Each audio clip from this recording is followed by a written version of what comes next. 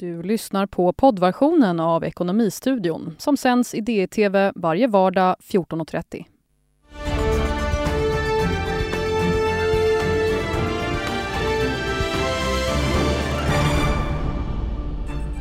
Regeringens vårbudget presenterades idag. Vad var viktigast? Kommentarer och analys i Ekonomistudion. Den europeiska centralbanken har lämnat räntebesked. Alldeles strax börjar presskonferensen med ECB-chefen Mario Draghi i Frankfurt. Och blir det Brexit nu på fredag eller inte? Experterna ger en lägesuppdatering inför kvällens viktiga toppmöte i Bryssel.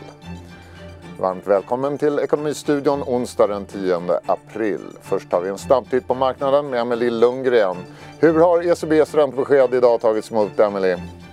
Med något stigande räntor något stigande euro mot dollarn. Det sköt upp här, den här lilla spiken vi ser, sköt upp så det steg 0,18% ungefär då, euron mot dollarn. Har fallit tillbaka lite grann igen, är nu på 1,12 istället för 1,1279 istället för 1,1288 ungefär.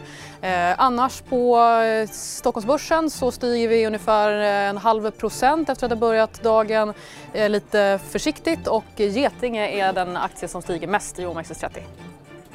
Tack så mycket, Emelie. Då ska jag säga välkommen till våra gäster. Anna Breman, chefekonom på Swedbank, och Johanna Jansson, makroanalytiker på tidningen. Ja, vad har ni för kommentar till ECBs besked tidigare idag? Det var ju inga nyheter i början. Inga stora överraskningar, det kan vi inte säga. Alls, utan räntan ligger stilla, och man säger som man sagt tidigare att man ska inte ändra räntan under det här året, så tidigast nästa år.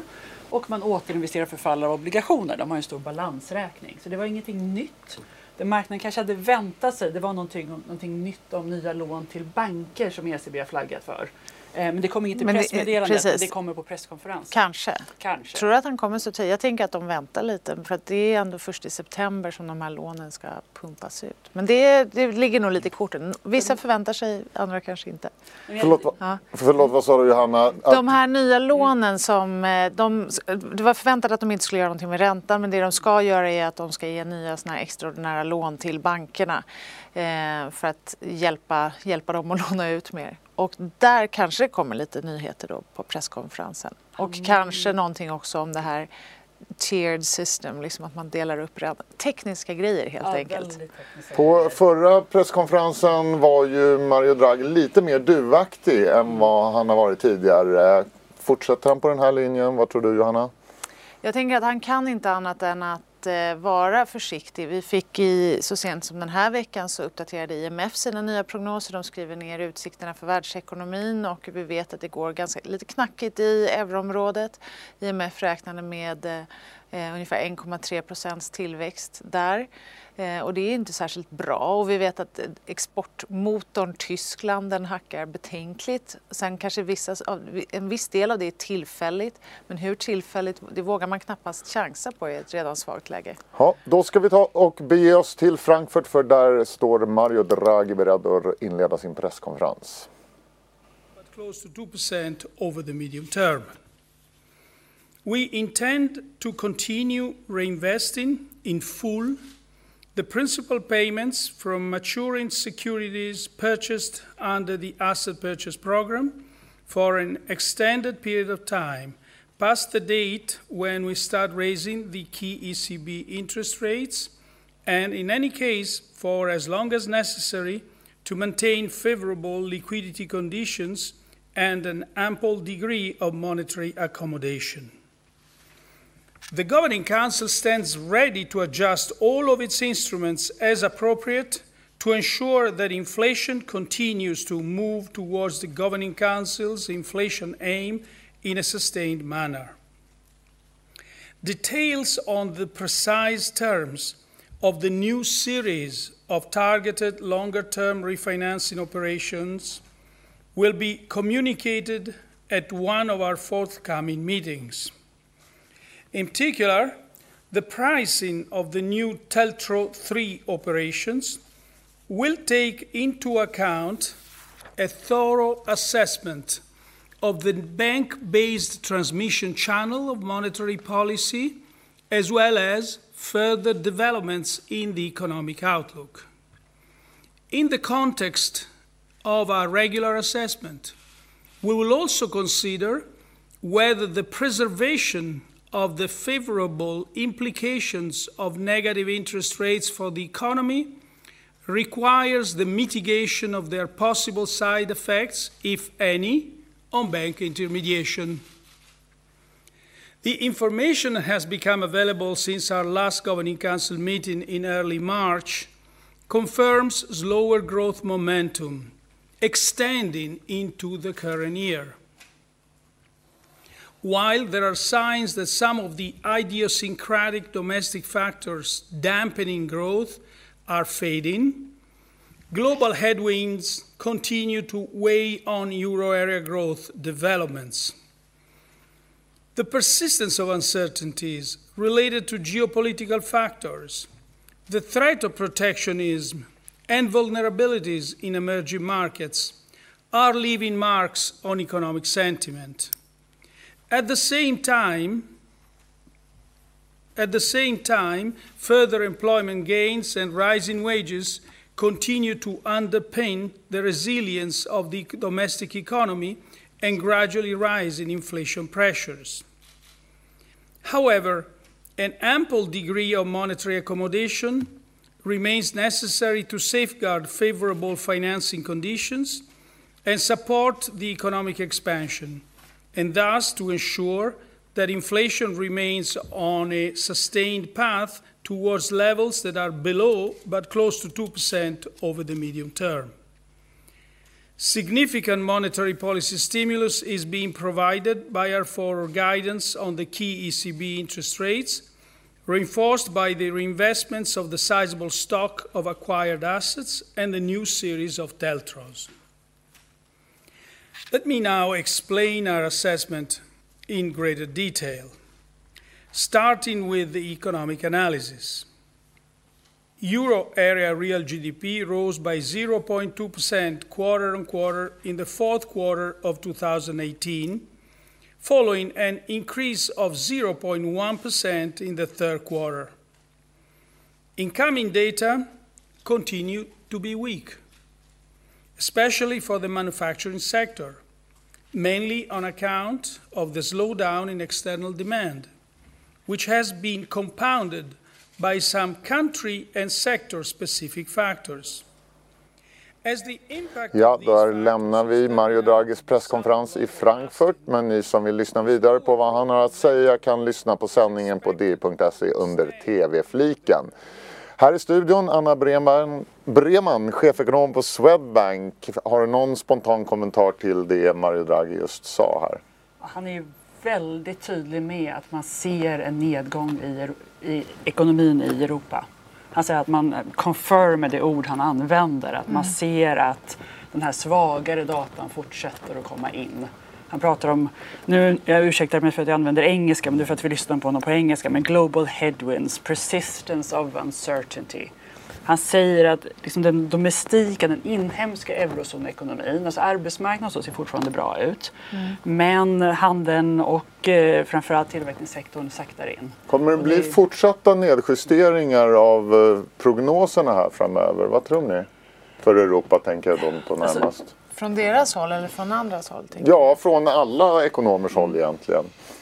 Ekonomer tenderar att röra sig i flock. Ja, som vi alla gör. Men ja, det kanske är. Men alltså, samtidigt ska man komma ihåg att euroområdet växte liksom med nästan 2% 2017. Stämmer det? Någonstans. Men alltså som högst 2%. Det var ju väldigt högt med historiska mått mätt. Så det var ju, då gick de verkligen på hög fart. Och det var ju precis efter att ECB hade dragit på med alla de här stimulanserna.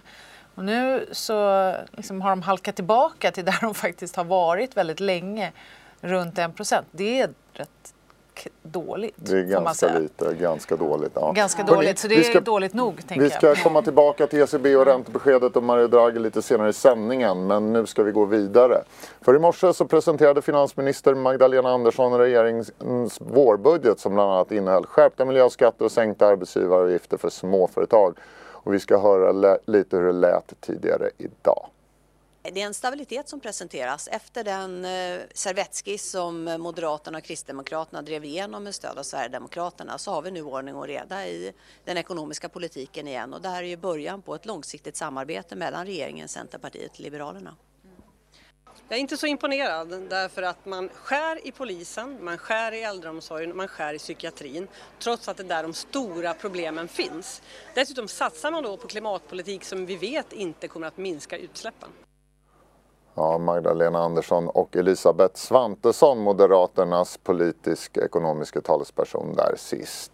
Ja, Anna Breman, vad säger du, vad var intressantast i dagens vårbudget tycker du? Nej, men det är ju att Magdalena och regeringen fortsätter att vara så försiktiga. Alltså vi har ju den här osäkra omvärlden, en ekonomi som mattas av. Vi har jättestora behov i välfärden, infrastruktur som är gammal, skolan, det är vården, och ändå så finansierar man alla nya reformer krona för krona. Men kan man göra så mycket i en vårbudget egentligen? Det finns väl ganska mycket restriktioner på vad man kan ta sig till. Det är en viktig poäng för att de stora förändringarna i regeringens budgetpolitik ska ju komma i höstbudgeten.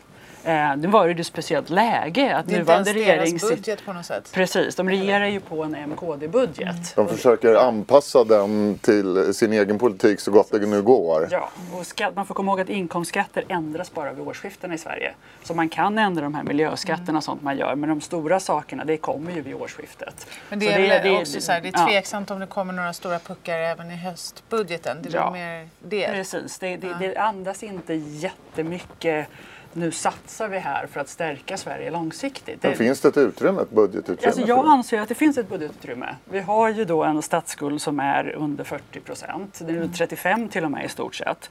Och nu snart. Och vi har ett skuldankare som säger att svensk statsskuld ska ligga kring 35%. Och i regeringens egna prognoser så kommer vi ner under 30%. Så du tycker man ska låna och satsa? Nej, jag tycker att man ska göra det väldigt ansvarsfullt. Men jag är oroad av att man är så pass försiktig att man urholkar tillväxten på längre sikt. Nu när man har låga räntor, man har stora behov och man har väldigt starka statsfinanser och globala ekonomin står och svajar, då tycker jag att man ska våga satsa. Men man har ju också det finansiella ramverket att förhålla sig till. Ja, men det är nästan som man går emot sitt eget finansiella ramverk. För om statsskulden kommer ner under 30%, vilket de gör enligt de här prognoserna, då måste man förklara sig. För då har ett band på plus minus 5% som man ska hålla sig inom. Nu är det ju så att det kommer komma mer reformer än vad som finns här på sikt. Men, och då tänker du i höstbudgeten? Ja. Så att på sikt så kanske det är så att man ändå kommer hålla sig inom det här bandet. Men jag tycker det är bra att en diskussion nu om man är för försiktig. Sen är det självklart jätteviktigt med innehållet i politiken. Man kan göra helt fel saker. Johanna, vad säger du? Är regeringen för försiktig? Ja, det är de ju på ett sätt. Sen, men de har en stark balansräkning, men de har inte ett lika starkt kassaflöde kan man säga. För att det finns ju olika regler för budgetramverket och de är försiktiga delvis med anledning av kassaflödet kan jag tänka mig. Och sen är det frågan så här, vad ska de göra då istället? Det de håller på med är duttar i det här kassaflödesmässiga så att säga. Men det finns absolut skäl för att göra mer investeringar för framtiden. Det kan ju låta floskelaktigt för man skulle vilja veta så här, exakt vad är det de ska göra, tycker ni? Vad säger ni? Ja. Men ni kommer med ny bedömning imorgon. Vi kommer med ny bedömning imorgon, det stämmer. Ja, hörni, om vi petar lite då i detaljerna i vårbudgeten, bland annat en satsning på småföretag, sänkta arbetsgivaravgifter för den första anställda i ett litet bolag och så vidare. Är det bra? Kommer det ge någon effekt? Ja, men det tycker jag är bra. Jag tycker det är riktigt bra med den här förlängningen av nedsättningen för arbetsgivaravgiften för den första anställda. Det som jag tycker sticker ut när man tittar på vad de själva skriver, det är en graf de har på polariseringen, tudelningen på svensk arbetsmarknad. Tittar man på utbildningsnivå så ökar arbetslösheten fortfarande för de som har den lägsta utbildningsnivån och den minskar för de andra grupperna. Och det här kan ju hjälpa de grupperna att faktiskt komma in i sysselsättning. Det är samtidigt en nedsättning för arbetsgivaravgiften för unga och det kan också hjälpa till.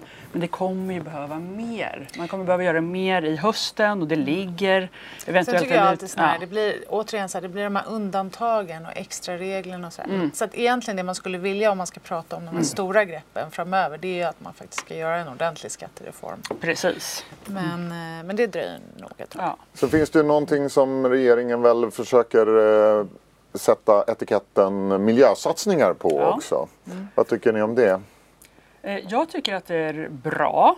Vi har ett riksdagsbeslut på att vi ska ha ett nettoutsläpp på 0 2045 och vi är inte på väg dit ännu.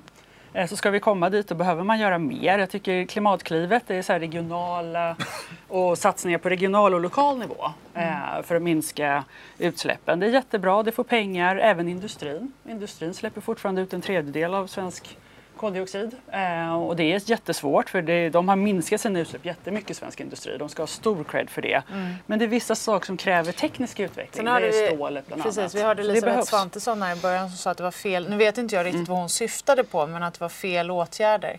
Hon kan ha syftat på en debattartikel som 3 forskare då i nationalekonomi skrev nyligen, John Hassler, Conny Olofsson och Per Krusell som har forskat på det här området. Och jag fick förmånen att intervjua dem i morse, så det kommer i tidningen om en vecka. Ja. Och de hade nog också sagt att det finns andra grejer som man ska göra istället. Men ni får se, ni får läsa tidningen om en vecka. Eller läsa debattartikeln. Ja. Nej, men att risken är så när man pratar om miljö att man håller på med symbolpolitik och så säger man att vi satsar på miljön, men det kanske inte är rätt åtgärder ändå. Hörrni, vad säger ni om det politiska innehållet i det här då? Är det S-politik eller är det C- och L-politik som vi ser spåren av i den här budgeten? Ja, du får säga vad du tycker. Nej, men börja du. Jag hade sagt att det är mycket C och L. Alltså det är ju, det man gör för hushållen här, 17 miljarder totalt, är ju det är mycket av en borgerlig politik. Vi har det här höjda brytpunkter för statlig inkomstskatt. Det är ju rimligt. Liksom. Den har ju hamnat mer på medelinkomstnivå än höginkomstnivå. Vi har jobbskatteavdraget och men sen så kryddar man det med lite som Anna säger. Man försöker kompensera för att man faktiskt är en socialdemokratisk regering då, som ska föra igenom en borgerlig budget. Och sänkt skatt för pensionärer och sådär. Men, vad tycker du, Anna? Finns det några S-spår i den här budgeten eller är det mest borgerlig politik? Det är mycket COL-politik. Jag tänker fler lärarassistenter är en sak som Liberalerna har fört fram länge. Det är även LSS som man satsar på. Det är också COL. Så att det är tydligt att COL har haft ett stort inflytande. Sen är det självklart så att det finns en del andra saker, men de är mindre i styrka faktiskt och i belopp. Sen är det ju ganska små belopp totalt sett för en budget. Men som sagt, det är vår ändringsbudget och inte höstens budget. Lite kort bara, finns det någonting att säga om regeringens konjunkturprognoser då? De tror på en tillväxt på 1,6%. Ja, men det var rätt intressant. Och jag som fladdrade in här från den här intervjun som jag pratade om tidigare. Det var det första jag var nyfiken på att se faktiskt vad de hade för tillväxtprognos. Därför att jämför vi till exempel, nu är det en av många, men IMF här i veckan så gör de faktiskt prognosen att Sverige ska växa lite långsammare än euroområdet, det vill säga strax över 1% bara. Och regeringen räknar fortfarande med en tillväxt på ungefär på 1,5% om vi säger i snitt, eller kalenderkorrigerat 1,4. Så det är lite över många andra bedömare. Vågar man klämma ur Anna vad ni kommer med imorgon? Nej, det kan man inte. Men de ligger lite högre. Det som var ju att tredje kvartalet förra året var svagt och det påverkar helårssiffrorna för år. Men sen kom fjärde kvartalet och var jättestarkt.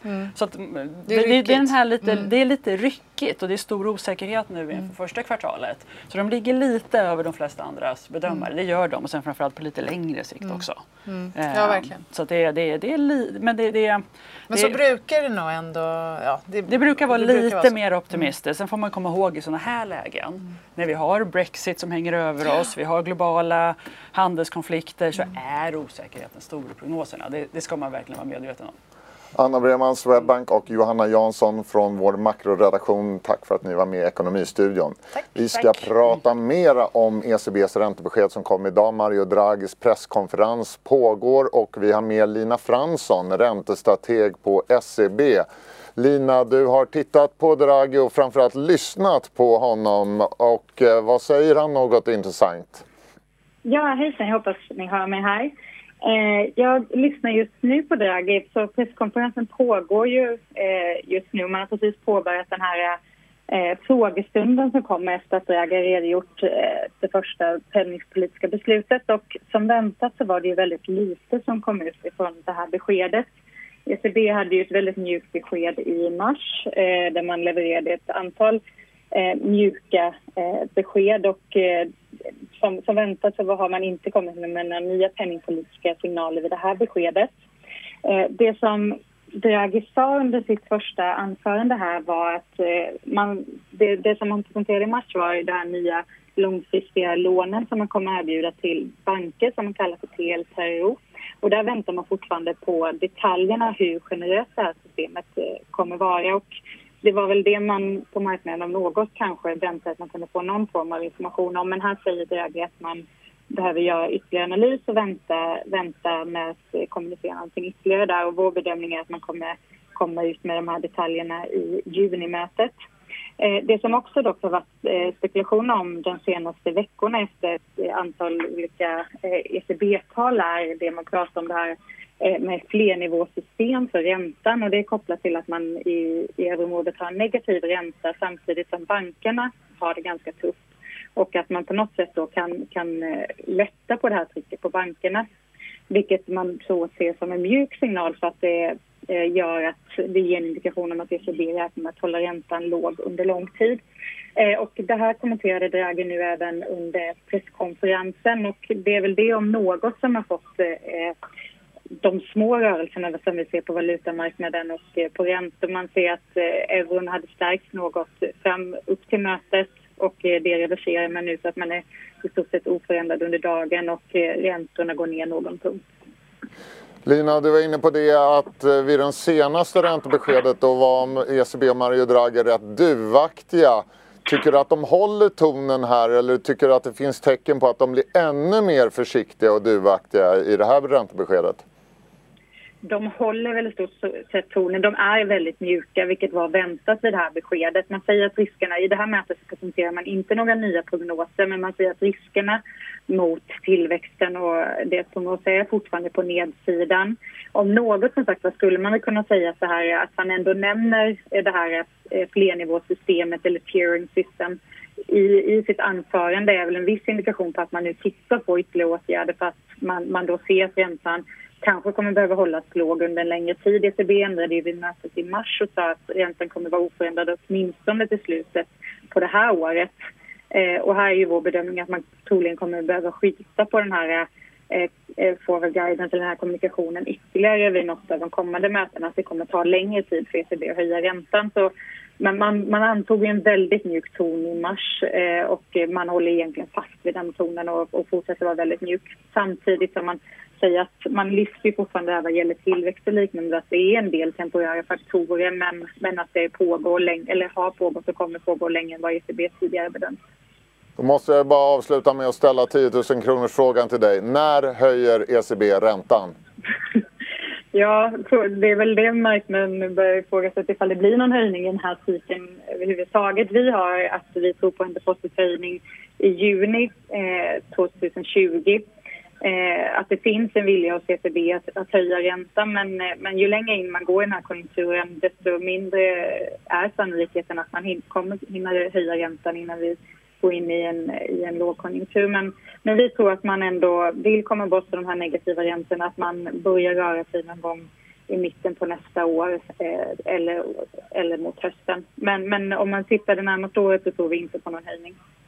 Tack så mycket Lina Fransson, räntestrateg på SEB.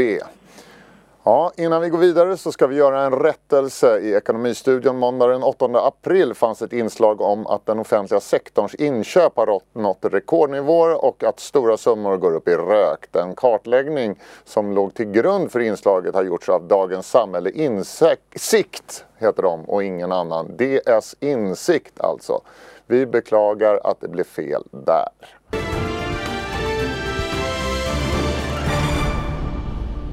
Ja, då ska vi gå vidare och prata Brexit. För ikväll träffas EUs ledare i Bryssel för att bestämma om Storbritannien ska tillåtas skjuta upp Brexit ytterligare en gång. I annat fall kan det bli en hård Brexit redan i övermorgon. Jag säger välkommen hit Henrik von Sydow, omvärldsstrateg på Carnegie. Vad händer ikväll? Ja, som du sa, extrainsatt EU-toppmöte, start 18.00 då. Frågan på bordet är just det här, ska Brexit skjutas upp och i så fall då förstås hur länge? Vad är nästa nyckeldatum då? Ett besked om detta. Vi vet att Theresa May, Storbritannien vill ju ha en kort förlängning till 13 juni. Flera starka aktörer på EU-sidan vill ha en längre förlängning och det man kallar för en flexibel förlängning. Det innebär alltså att det skulle vara en förlängning som kan avbrytas den dagen som Storbritannien då är överens om ett utträdesavtal själva. Det har ju också talats om en förlängning till 22 maj. Ja, det datumet finns redan ska sägas alltså. Det datumet kan bli aktuellt om det är så att Storbritannien i närtid så att säga accepterar det utträdesavtal som finns. Då kan det datumet faktiskt fortfarande bli aktuellt. Men de riktigt nya datumen som det har då läckts ut från inför det här mötet, det har handlat om att man skulle sätta förlängt Brexit-datum till antingen den 1 december 2019 eller den 1 mars 2020.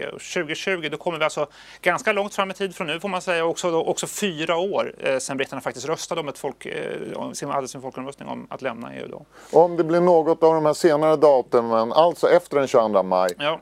Blir det ett EU-val då i Storbritannien? Är de tvungna att delta i valet till EU-parlamentet? Ja, så har det varit. Om de inte lämnar före den 22 maj, det är ju ett viktigt hållpunkt att ha koll på. Då måste de ju också ställa upp i Europaparlamentsvalet. Det har en beredskap för nu i Storbritanniens sida att faktiskt vara det, vilket ju indikerar att det kommer bli en längre förlängning då än till 22 maj. Så att det finns en beredskap för det på Storbritannien. Politiskt väldigt kontroversiellt, inte minst inom Mays eget parti, Torypartiet, så finns det ju det rör ju upp starka känslor. Det kallas för förräderi hos brexitörerna i Torypartiet. Det är en känslig fråga det här ikväll. Alltså, tålamodet med May är på väg att rinna ut. Så att säga. I Bryssel eller i London? I London. Alltså hennes lätta match för mig, det är ju faktiskt, även om det kan bli ett stökigt möte ikväll och man kommer bråka mycket om datumet, så är det ändå en lättare överenskommelse med de andra EU27-länderna än den överenskommelse hon måste sätta hemma hos sig. Sen, den egna kampen i egna partiet, men också att få en överenskommelse kanske vid blockgränsen då med Labour.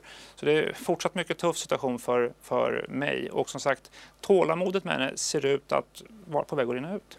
Om vi nu utgår från att May ändå får förlängd tid här nu ikväll från EU, att det inte blir någon Brexit på fredag i alla fall. Det är väl huvudscenariot. Vad ska hon då använda den här extra tiden till? Ja, det pågår ju en process i London och det är det som är hennes argument för att be om längre tid. Just att hon har inlett så att säga blocköverskridande eller partiöverskridande samtal med oppositionsledaren, Labourledaren Jeremy Corbyn. Så att hon får argumentera för att hon har en process igång där hon som syftar till då att åstadkomma en majoritet i underhuset via Labour för stöd för ett utträdesavtal. Så det är det hon kommer peka på. Men det är väl det utträdesavtal som redan ligger på bordet? Det eller? Du kan justera till det är det som kallas då den politiska deklarationen för framtida förhandlingar. Och det har EU visat sig vara öppet för att göra justeringar i det där. I klartext skulle det handla om att öppna då för att Storbritannien framåt vill vara med i en tullunion. Det är ju Labours enskilt viktigaste krav. Det skulle innebära en mjukare Brexit alltså. Det är samtidigt nära nog en redline för många brexitörer. Väldigt svår process i London det här alltså. Både May och Labour är ju så att säga, svaga ledare som leder partier som är så pass splittrade. Så utsikterna för att hon kommer överens med Corbyn, de måste bedömas som rätt begränsade. Däremot, jag tycker längden på förlängningen här spelar roll för marknaden också och för investeringsklimatet. Skulle vi få en längre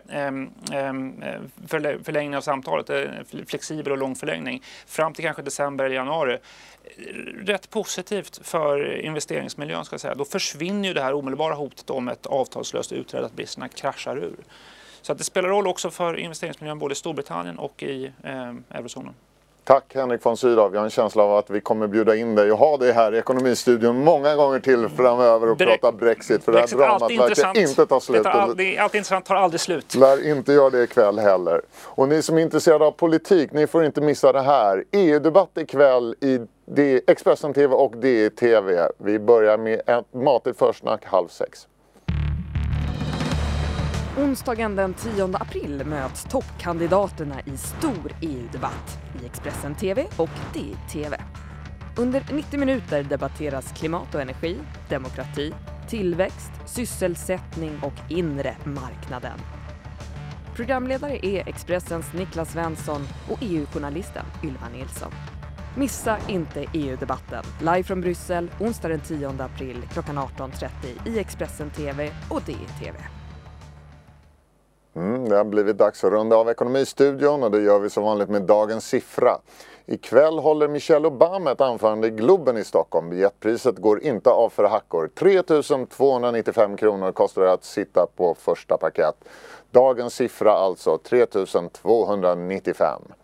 Ja, det var Ekonomistudion onsdag. Nu närmast closing bell i DVTV klockan 15.20 och sen alltså EU-debatt med start klockan 17.30. Ha en riktigt härlig eftermiddag och kväll. Hej då!